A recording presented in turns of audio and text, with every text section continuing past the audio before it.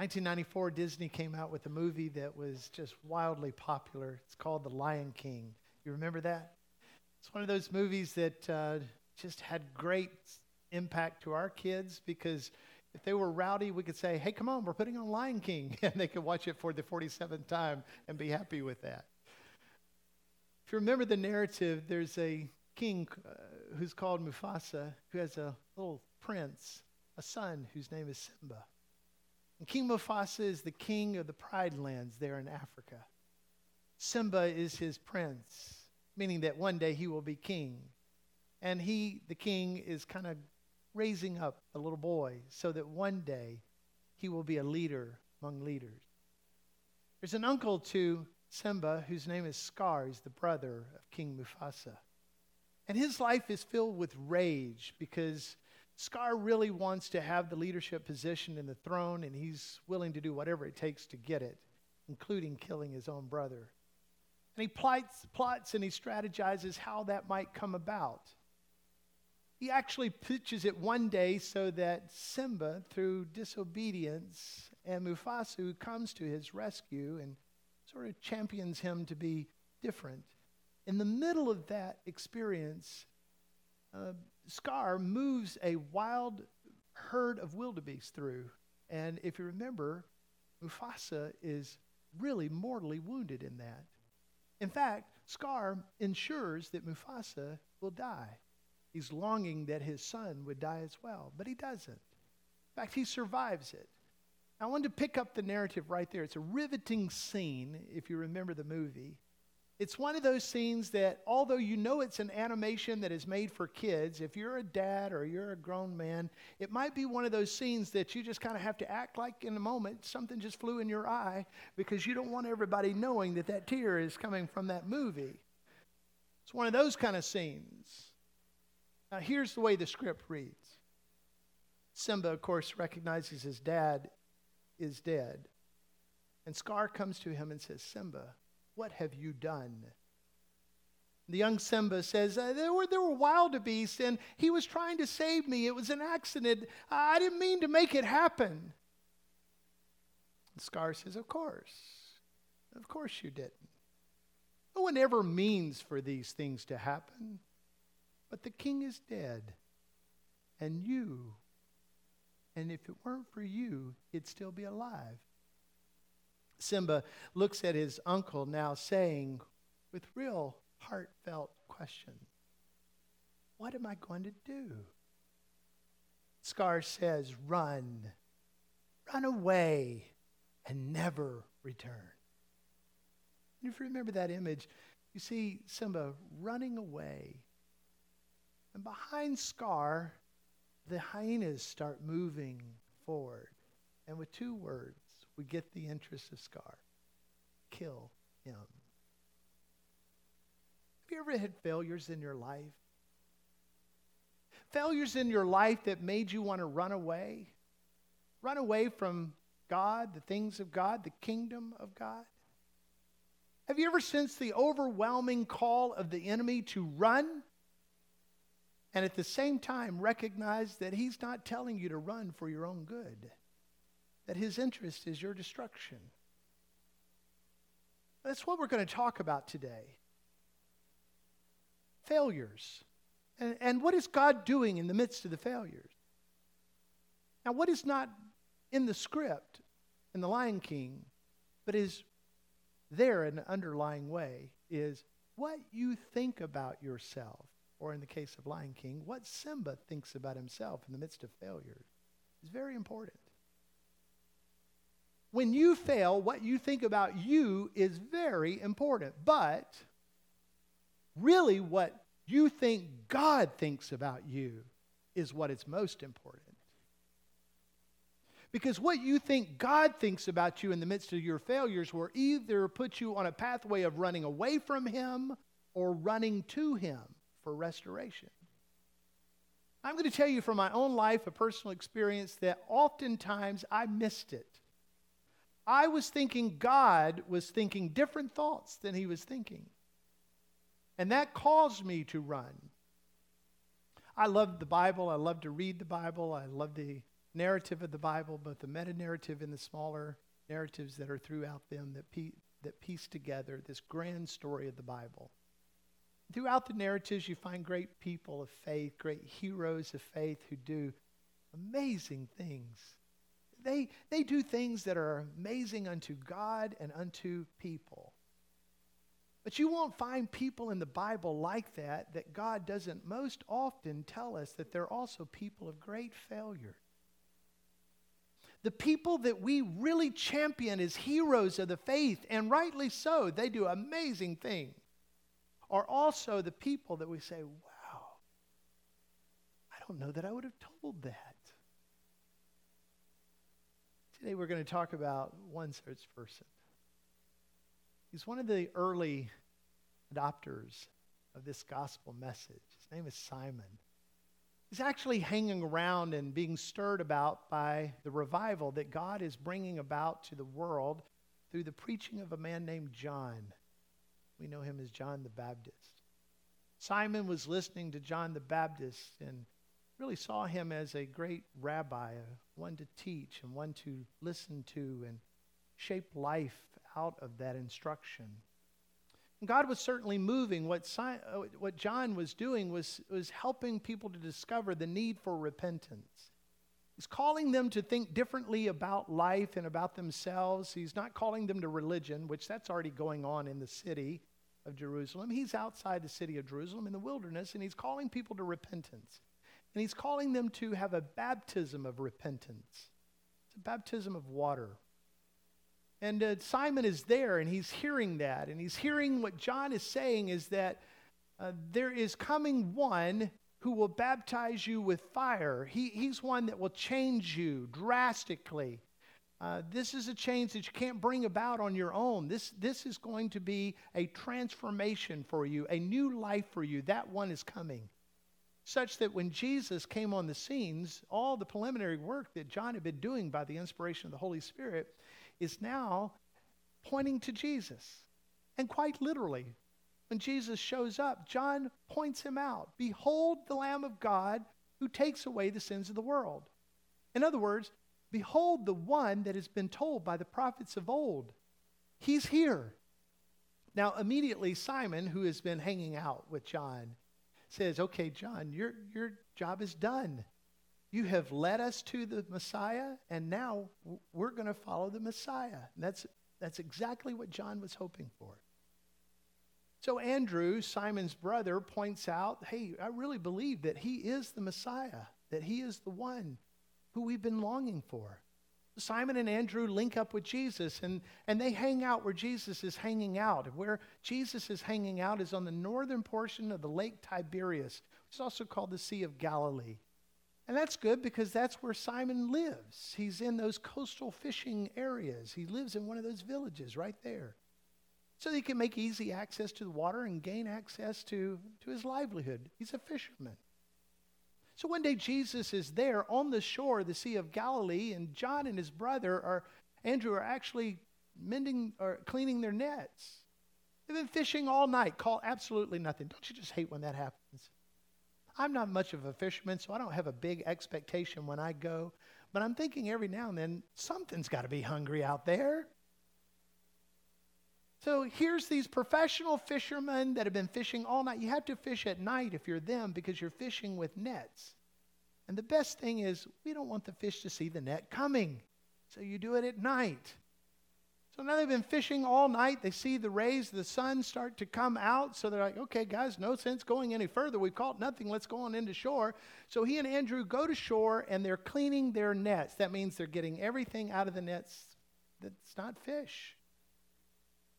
And while they're doing so, Jesus says, hey guys, I'm going to get in your boat and I'm just going to go out just a bit so that everybody can see me and everybody can hear me, and I'm going to teach. And so you got it in your mind, don't you, that there's Simon and Andrew cleaning their nets while Jesus is teaching in their boat. And when he's finished giving these great words of authority as the Son of God can, when he's finished, he looks at Peter or Simon and Andrew and he says to them, guys, why don't you go on out and cast your nets? Now, we know enough about Peter. Simon Peter to know what he's thinking. He's probably thinking, you kidding me? We've been out there all night. Have you not been seeing us down here? We've got the nets entirely clean. You want us to go back to catch nothing again in order to clean the nets again? You kind of get this idea that may be what he's thinking in his mind. I don't know. He didn't say any of that. He just gets in the boat and he says, okay. You get the sense, though, he's thinking, I don't know how this is going to go. But he gets out there and he does exactly what Jesus tells him to do. Before he knows it, he's just hauling in the catch of catch. And he has to call out to the partners, hey guys, come bring the other boat. There's no way we're going to get all this fish in here. And so they do, and the Bible says actually there's so much fish that both boats begin to sink. Now Jesus is understood by Simon as not just being a rabbi, as not just being the Messiah forecasted from the prophets of old, but this is one who has power over creation. And he says to Jesus, you need to get away from me because I'm a sinner. I don't know where you are in this movement of faith that God has you on, but there's obviously some part of you that's moving because you're here. The first beginnings of it comes to this conclusion.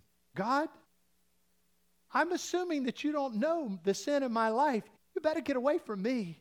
Because if you're holy as you say you're holy, and if you're altogether right as you are saying in the scripture, then you don't want any part of me with you.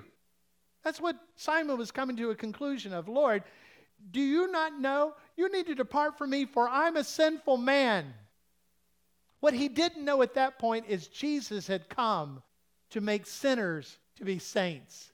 Jesus had come to take away all that sin and replace it with his own righteousness. Jesus had come to set that man apart, just like he's come to set you apart. Jesus had come to not just transform him, to make him into a saint, to make him one that was declared to be right before God, but Jesus had come to put this man on a life mission.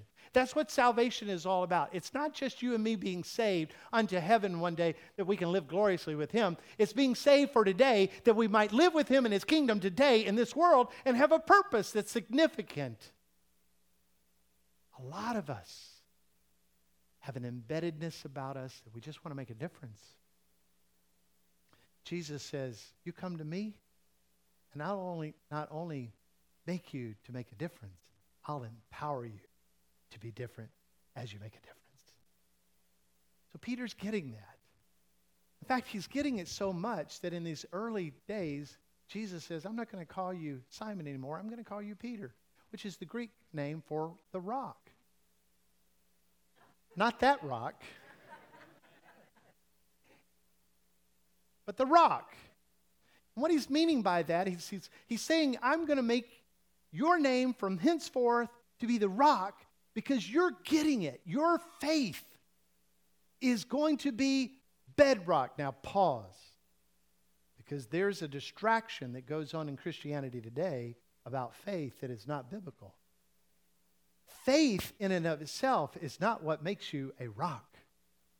The object of your faith is what makes you to be the rock. So Peter is recognizing this, that the object of his faith is that God has sent his son, the Messiah, Jesus, and I'm standing with him.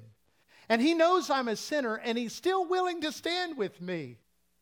He's coming to this conclusion that he can make the impact in his life. And he is recognizing that, and Jesus knows this because he knows all things. So it's an amazing setup that we're getting here from Peter. Depart from me, but Jesus is saying, no, you don't need to be afraid. I'm going to make you to be a fisherman of men. I've come to transform your life. I've come to make you whole and right and put you on a significant path that you'll make a great difference in the world. That's the story of God for all of us. That God wishes that none of us would perish, that all of us would come to him by faith, that he is the Savior of the world, and submit our life to him that we might live with great impact. You don't have to work 8 to 5 and say, I'm working for the weekend. You don't have to get to my age at 52 and say, is this all there is to it? You can have great impact today, and God has come in his Son to make your life that kind of impactful. That it's not just about changing the world as we know it, but changing the world into eternity. That's what God's calling us to do and to be and to have. Now Peter's one of these guys that's just a natural born leader. God has made him to be this way. He's just a leader. He's a de facto leader early on in the life of the disciples. You know, he's always speaking up for the disciples. And he's an early adopter. When things get rolled out, Peter's like, yeah, I'm with you. And he just goes right for it. In fact, he's the first one among the whole group that declares before the others around to Jesus, you are the Christ. You're the Son of the living God. Nobody beat him to that. He was the first to do that. And he's part of the inner circle. I mean, Jesus has his 12. They're like his buds. They're great friends of his. But he's got this inner circle of 3 that Peter is invited into. Jesus is really pouring into this guy, because being a natural leader is one thing, but being a natural leader that has servant-mindedness displayed by Jesus Christ and adapted by Jesus, that takes leadership to a whole new level. And so Jesus is doing this with him. So he's among the top 3 with the disciples. He's the guy that gets to experience things that the others don't necessarily get to experience. For instance, Jesus, as you know, has humbled himself and he's come in the flesh of mankind. But on a mountaintop experience one day, Moses and Elijah come. You know, they're with God. They come down to be with Jesus, and they're talking. This is a pivotal point in his ministry, because from that point forward, he's going to begin moving to Jerusalem for his crucifixion and resurrection. They're talking about this. And Jesus is in his glorified state. And here Peter is among the 3 that are seeing this. You remember what Peter is saying? Wow, this is incredible. We ought to do something to honor these guys. So he's in the midst of that. Jesus is anticipating near the end of his life, when he knows he's about to die, he's anticipating one more meal. And he wants that last meal to be the meal of the Passover, because the Passover has been, from history's sake, pointing to Jesus and the sacrifice that he's willing to make and all that will occur in that. So he's wanting to have this one last meal with them, and it's going to be the Passover meal. And he tells Peter and John, go make sure this is all set up right. With great anticipation, Jesus says, I've been wanting to have this meal with you. So he tells Peter, go get it right. So of the heroes of the faith, Peter's on up there, isn't he? I mean, he's the guy that we say, man, he's getting it. He's in close proximity to Christ. His life is given to Christ, and God is really moving in his life. But man, is this guy ever riddled with failure? In fact, if you think about those things that we would think greatly about Peter, we also see the tie-in of failure. One day, the disciples are in a boat. Jesus had instructed them to go across the northern point of the Sea of Galilee. And he's been up praying for them. But he comes to them in the dark. He comes to them. And remember, he's walking on water. Now, for some of you, that's just crazy. Are you kidding me? Nobody walks on water. Well, you're right. Nobody walks on water except the one who created water. No one can disobey the laws of gravity except the one that put the law in place. So Jesus is walking on water. And Peter is this guy who says, oh, I want some of that. Lord, this is how the King James said, bid me to come to you. We would say, wow, I want to do some of that. Call me, Lord. And he does. Peter steps out. And that's the point, that faith in Jesus is great. But it's also the point that he took his eyes off Jesus and he began to sink. Remember when I told you that Peter was among the 3 that was on the Mount of Transfiguration, actually saw the glory of God in Christ, saw it? And Peter says, we ought to make some tabernacles right here. We ought to make some temporary dwellings so that we might honor these guys. Oh, man, did he ever blow that? Because Moses and Elijah are not like the Son of God. There's no sense putting them in the same posture of honor. The Son of God gets the greater honor all the time. But Peter just kind of failed at recognizing that. When he was foretelling Jesus was about his death, he was trying to explain to the disciples, as he did several times, that he would die at the hands of the Romans, that it would be an executioner's way of the cross. Remember what Peter does? He's privileged to be in the mix of that. But he said, hey, Lord, come here for a minute, please. Can we talk about this? Because you don't need to be saying that. You don't need to be saying anything about the Romans killing you. You are here to put down the Romans. You can't let them kill you. So go back out there and tell them something different. Jesus looks at Peter in the eye in his failure and he says, you're Satan right now. Do you not recognize that? That you're moving against the will of God? Do you know that? You need to get behind me. You need to get where I am. The night before his crucifixion, Jesus says to just 3 of them, including Peter, "Hey, you guys hang out here for a minute. I want you to watch and I want you to pray intently." Now they ought to know that Jesus is really burdened this night. This night is different than every other night. He's just explained. Everything that you read in John chapter 13 through John 17 is the explanation that Jesus is giving on that night. So this is a big deal. They were knowing what was happening here. So to watch and pray is no little bitty command. I'm going to go over there and I'm going to pray. Remember, Jesus prays with real earnestness. There's a real angst in him because in the flesh, he doesn't want to experience the misery that he's about to experience. But in the spirit, he wants to be given to the will of God. So he's praying things that you and I would have a difficult time praying. God, I don't want to drink this cup, but nevertheless, if it's your will that I drink this cup of suffering, I'll do it. And I'm thinking he's needing a little bit of encouragement from his 3 top guys, right? So he comes to them who are to be watching and praying, and he finds them sound asleep. Hey, come on, guys. Can you not stay awake? Pray. And he goes back over and he prays more. And now he's praying with such intensity that his sweat is like great drops of blood falling out. And when he wants to have some encouragement from his guys, Peter, his guy, and others, hey, are you still asleep? Are you kidding me? Get up, watch, and pray. And he goes a 3rd time, and he does that same thing. And he's praying with earnestness, because it's been going on a few hours now. And he comes back, and he sees them sound asleep again. He says, okay, it's enough. I get it. So they all get up, and then Judas shows up with this huge horde of people, and they come to arrest Jesus. You remember this? Judas kisses Jesus on the cheek. It's the sign, the betrayer's sign, the one that I kiss, because it's nightfall. The one that I kiss, that's the one you grab. Well, Peter is recognizing what's going on. The high priest is there. His servant is there. Remember what he does? He grabs his knife, which every fisherman's going to have a knife, right? He grabs his knife and he tries to just get him. He misses and only gets the ear. And the ear's now on the ground. I can just see this in my imagination. Jesus gets that ear, puts it back on that man, heals that man. Put your knife away.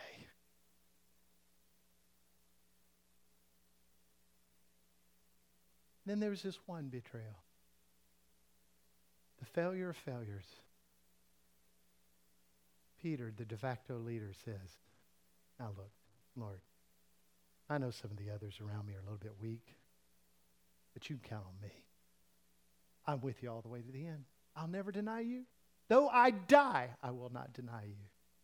Don't we regret saying words like that? Jesus looks at him in the eyes and says, Peter, the sun's going to rise in the morning, and before that sun rises, the crows are going to announce its arrival.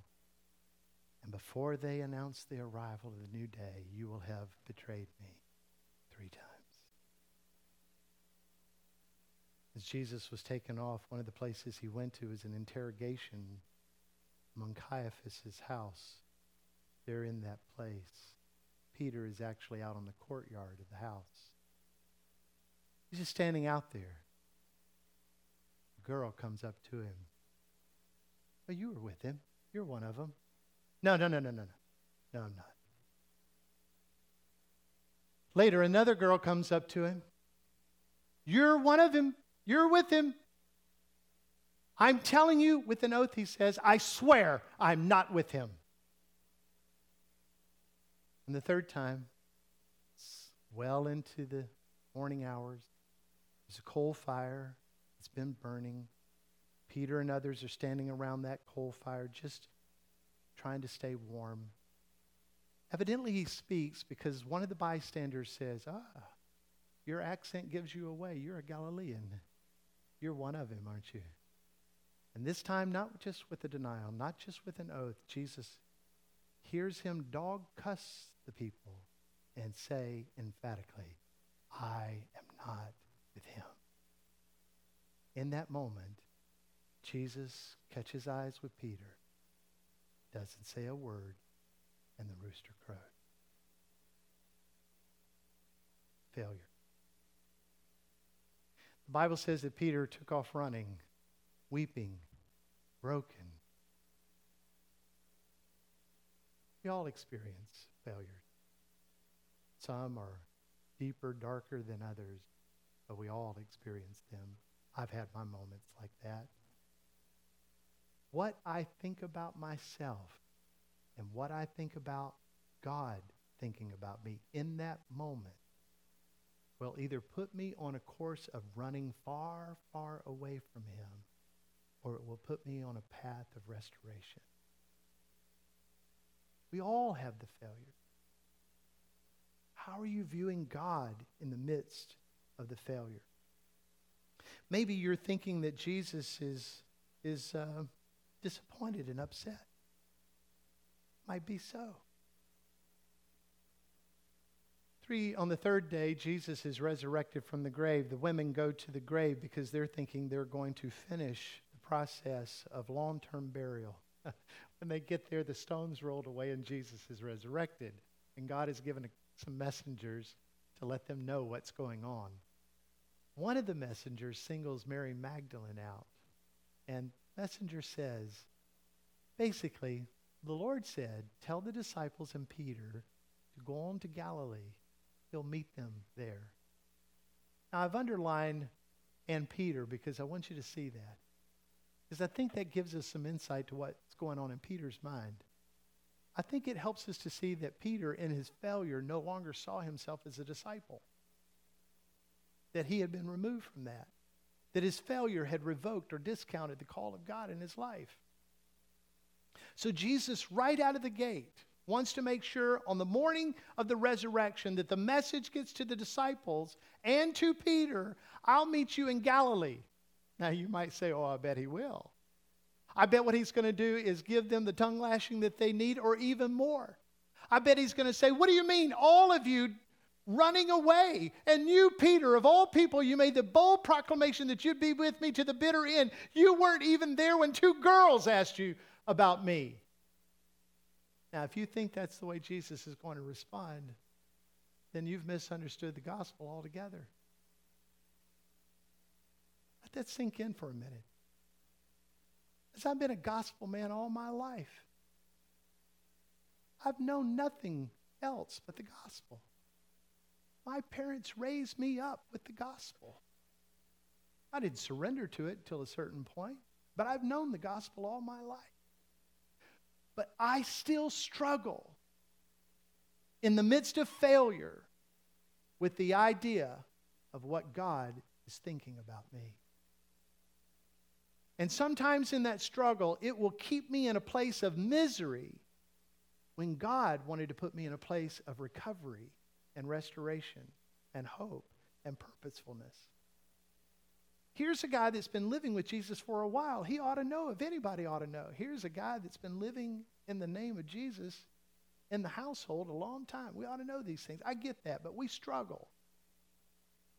Maybe you're thinking that's how Jesus views you. You think that if you're thinking that way, you will potentially run away from the call of God. You'll forfeit what he's calling you to do, and you will live in the shadows of idleness, and you will live in the midst of shame, mistakenly thinking that God has put you there. No, he hasn't. That's not his purpose. Maybe you're like me in those times of failure. You hear your mom saying, you just wait till your daddy gets home. Maybe that's why you don't want to come to church some. Maybe that's why you're struggling with, I'm going to go 15 minutes over. Maybe that's why you mumble when we sing. Maybe that's why you don't read your Bible every day and engage God in his word. Maybe that's why you don't have private worship time. Maybe that's part of the reason that you're viewing him as, you just wait till daddy gets home. I don't know about you, but I knew when my dad was coming home. He was a federal employee. There was definitive times he was coming home. I knew when he would come home. I knew the routine of his coming. I knew exactly where he was going. And I'm telling you, I'd put myself in every other place but where he was. And if you're viewing God like that, when you fail, you're doing the same thing. And this story is helping us to discover that maybe you and I need to be thinking really differently about this. Well, I'm going to just mention 3 points out of the text today. So let's read the text. I'm just going to mention the points and let them settle a little bit. Beginning in the 21st chapter of John, verse 3, Simon Peter says to them, I'm going fishing. And they said to him, we'll go with you. Then they went out and got into the boat. Now, John gives us a little bit of a fast jump there. When he says they went out and got into the boat, they're actually going 85 miles away. That would be like me saying, hey, I'm going fishing. And I'm going fishing up at Chattanooga. That's 85 miles away. So this isn't like I'm going fishing to clear my head. This isn't like I'm going fishing because I just need some time alone. Nope. I'm going back. That's what he's saying. I'm going back. Anybody want to come with me? And they go. There's 6 of them that go with him. But that night they caught nothing. Just as day was breaking, Jesus stood on the shore, yet the disciples did not know it was Jesus. And Jesus said to them, children, do you have any fish? They answered him, no. He said to them, cast the net on the right side of the boat and you'll find some. So they cast it. And now they were not able to haul it in because it was a quantity of fish. The disciple whom Jesus loved, by the way, who is John, therefore said to Peter, it's the Lord. When Simon Peter heard that it was the Lord, he put on his outer garment, for he was stripped for work, and he threw himself into the sea. And the other disciples came in the boat, dragging the net full of fish. They were not far from the land, about 100 yards off. When they got out on land, they saw a charcoal fire in the place, and fish laid out on it, and bread. And Jesus said to them, bring some of the fish that you've just caught. Simon Peter went aboard and hauled the net ashore full of fish, large fish, 153 of them. And although there were so many, the net was not torn. Jesus said to them, come and have breakfast. Now none of the disciples dared ask him, who are you? They knew it was the Lord. And Jesus came and took the bread and gave it to them, and so with the fish. This was now the 3rd time that Jesus was revealed to the disciples after he was raised from the dead. So when they had finished breakfast, Jesus said to Simon Peter, Simon, son of John, do you love me more than these? And he said to him, yes, Lord, I love you. You know that I love you. He said to him, feed my lambs. And he said to him a second time, Simon, son of John, do you love me? And he said to him, yes, Lord, you know that I love you. And he said to him, tend my sheep. And he said to him a 3rd time, Simon, son of John, do you love me? Peter grieved because he had said to him a 3rd time, do you love me? He said to him, Lord, you know everything. You know that I love you. Jesus said to him, feed my sheep. Truly, truly I say to you, when you were young, you used to dress yourself and walk wherever you wanted. But when you are old, you will stretch out your hands, and another will dress you and carry you where you do not want to go. This he said to show by what kind of death he would glorify God. In other words, this is the process of death for the Roman executioners, and he would die at their hand. And after saying this, he said to him, follow me. Now Peter was shocked, no doubt elated that Jesus was there before him. He was resurrected. Could there be any greater hope than the resurrection of Christ? So he's in that moment, but at the same time, he is having a difficult time wrapping his head around the notion of what the world is going to be like post-resurrected Christ and where he fits. So he's sitting on the shore with the Son of God wondering, has my failure not thwarted everything that you and I have been talking about and everything that you've been building in me, everything that you came to do? Is my failure not bigger than that? And of course, what Jesus is saying is no. No. So here's the 3 quick points. Well, let me rephrase that. Here's the 3 points. Number 1, you must not revert to our old ways without Christ, when we fail, it will prove to be fruitless. I'm going fishing. That's what Peter said. I'm going back. I'm going back to the life that I know. I'm going back to what I gave up. If I've messed up this time with Christ, then I'm just going back to life before Christ. It's what's known to me. It's what's familiar. It's what's safe. He had already left the boats and the nets, but he knew where he left them. He was going back there. He would start over again. I've messed this one up. He blew it. Some of you might be thinking that way today as well. Your thoughts might be that you had purpose, you had intentionality, and you really believed that God was going to help you to make a great impact in the world. But along the way, you've had some failures, and those failures might be significant enough or mounting enough that you question, is it even possible for you to still have influence in the world today? Can you have impact in the world today? I really believe that that's what's got Peter. This whole thing that you were talking about, this whole kingdom life that I was being called into, I've blown it. And Jesus is saying, you hadn't blown it enough where I can't handle it. You're not dark enough that my light can't shine. You're not too deep where I can't go.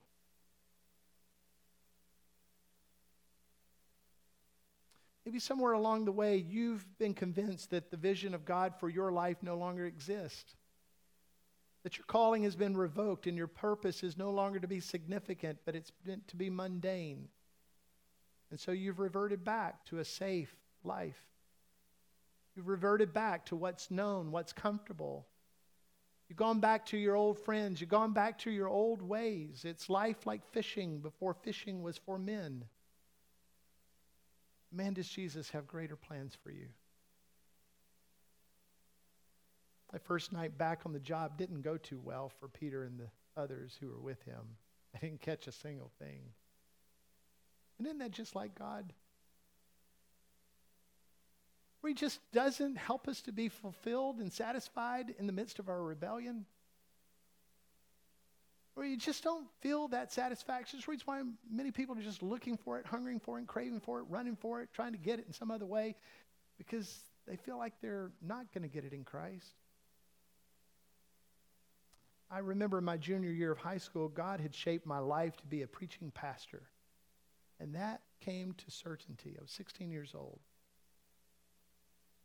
Through a series of events and through experiences that were very meaningful and specific by God, I knew without a doubt that was the calling of God in my life. And I knew it because the gifts that he had given to me were aligning with the call that I was sensing from him. People would come up to me without me asking and affirm the call of God through the giftedness that he had given to me. At first, I thought that was kind of cool, except when I became more and more rebellious to that idea, I didn't want to hear them. I determined that that was not what I wanted for my life, as if my life belonged to me. So instead of graduating and going on into college to prepare for a life call that Jesus had given to me, I went on to UAB with an undeclared major. You know what undeclared means? I ain't got a clue. I had the clue. I had the whole narrative. I was just rebellious. And God did not allow me to be successful in that. Now, I knew that to be the case when the dean sent me a letter that said, "You're not very successful." And instead of writing him back, I just came to a 2-word conclusion. I quit. And I did. And I can remember right now in my parents' home where they were. I can remember the room. I can remember where they were seated. And I remember where I was seated when they said to me, "If you want to come into the family business, we'll help you." It's exactly what Peter did. In his rebellious state, he went back to the family business. They said to me, because they're throwing me a lifeline, right? Because now I've got a wife, I've got a son. They're throwing me a lifeline, and I take it. And they were very good at what they did, and they were good teachers. And they taught me and shaped me in the business. And at 25 years old, I'm selling real estate. I'm a broker of a company. I'm the president of the company. making over $100,000 a year. 25, thinking, this is great. Among the top producers, top 2% in all the Birmingham metro area.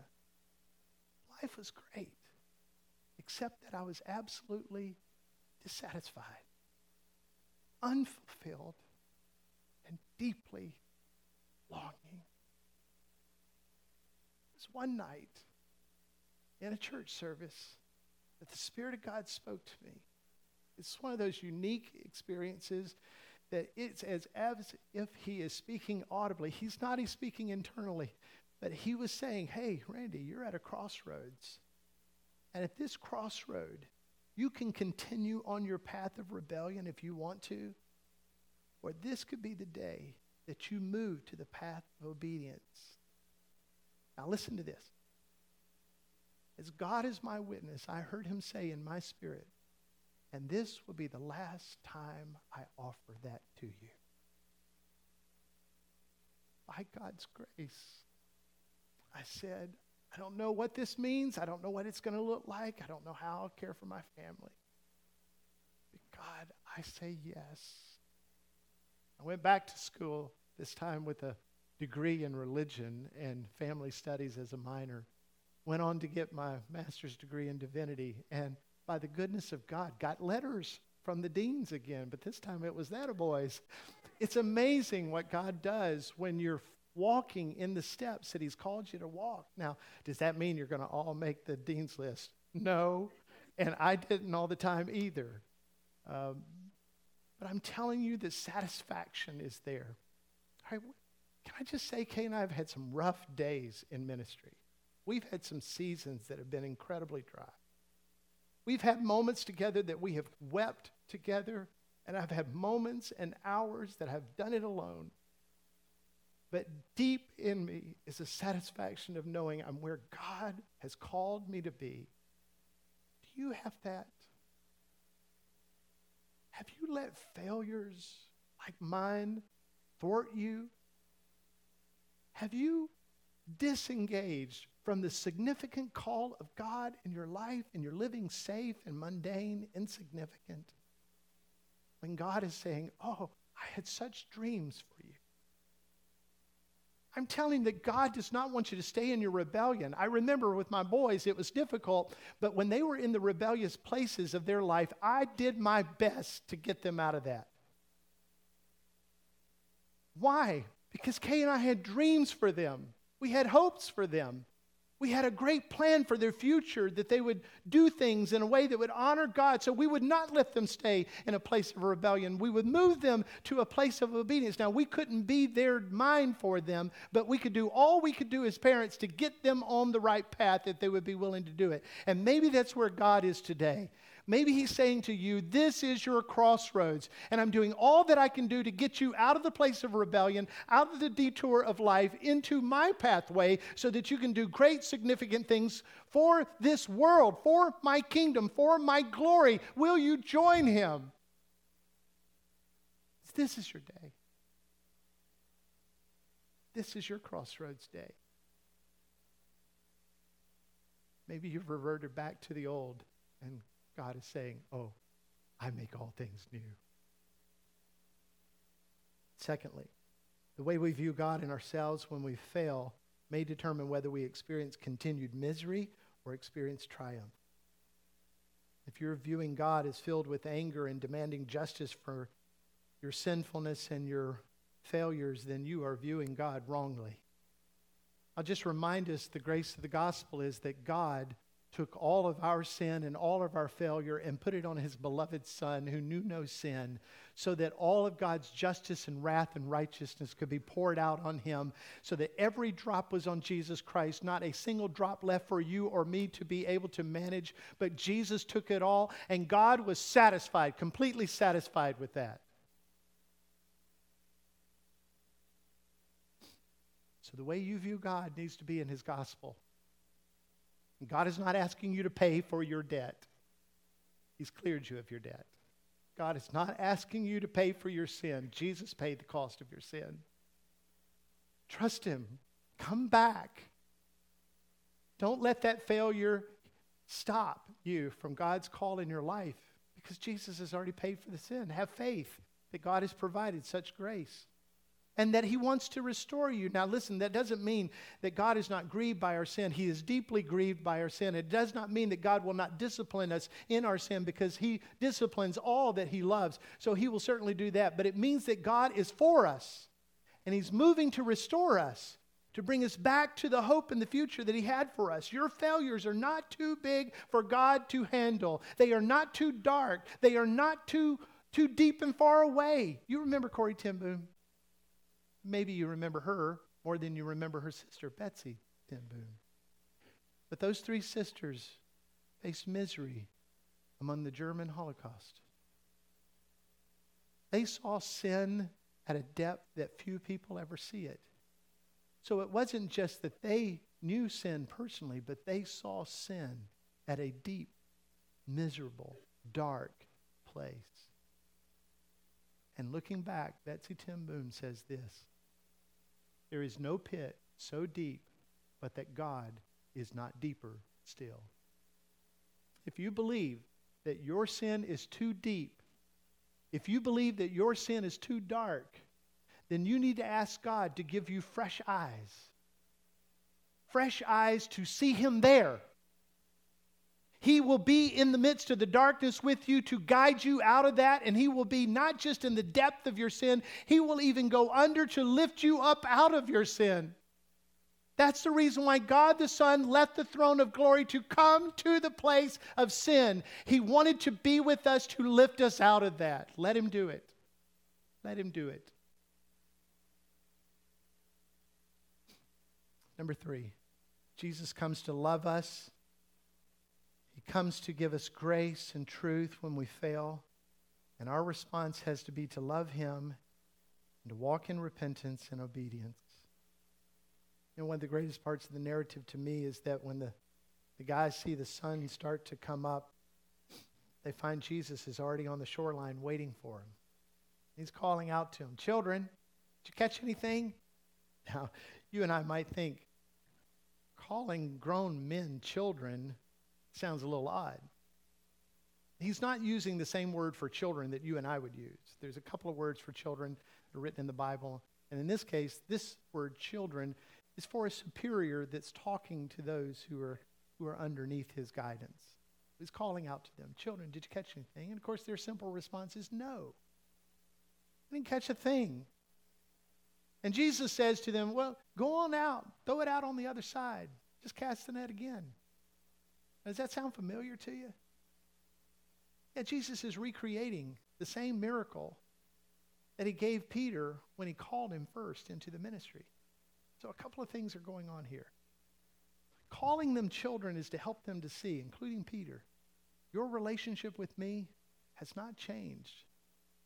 You're still a son. Or listen to me, ladies. In the failure, you're still a daughter. Your failure doesn't change your relationship with God. Children, did you catch anything? Not a thing. Well, throw your net on the other side. And 153 large fish were caught. That made John say, "That's the Lord." Peter wasn't going to wait. They're only a football field offshore. He jumps in the water, can't wait to get there. I can only imagine it. They didn't have to drag the nets. The other guys would say, "You should have stayed in the boat. We could have gotten here faster than you swimming." But Peter needed his Savior. He began to see Jesus differently. Man, that's my prayer for you. What he finds on that shore changes everything. Jesus has already got a coal fire going. Hey, by the way, only 2 times in Scripture that a coal fire is mentioned. This time, Jesus has a coal fire burning on the shore. Got fish cooking, bread baking. You know what the other time was? Peter standing around a fire on the night of the eve of the crucifixion of Jesus, denying his Savior. So Jesus is resetting the scene, isn't he? Here we are again. It's bringing him back to that place. Now listen, Jesus is not there to shame him.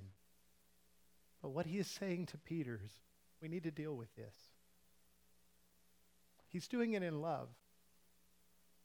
He's not pointing backwards at the failure. He's pointing forward to the future. He's saying to Peter, we need to deal with this. We need to deal with your arrogance and your boastfulness and your way of doing things on your own. We need to deal with this. And so he begins to challenge him. 3 times Peter had denied him on that night. And now this morning around the same kind of fire, Jesus says, hey, Peter, do you love me? Oh, Lord, do I love you? Yes. Then you need to feed my sheep. That's what I called you to do. Peter, do you love me? Lord, yes. I love you. You need to tend to my sheep. So that's what I called you to do. 3rd time. This one got him. Sort of settled in. He probably saw the coals. Remembered that night. Remembered the 3 denials. Now the 3 calls of affirmation of love. The 3rd time got him, the Bible says. All came to conclusion. Lord, you know all things. You know I love you. And you feed my sheep. So here we are. We're back on the shoreline. God has brought you back to your point of failure. He's not doing it in shame. He's doing it for you who are saved, saying, I paid for that. I paid for that. Be released and be restored. Now, he's going to call you to repentance. He's going to call you to have godly sorrow.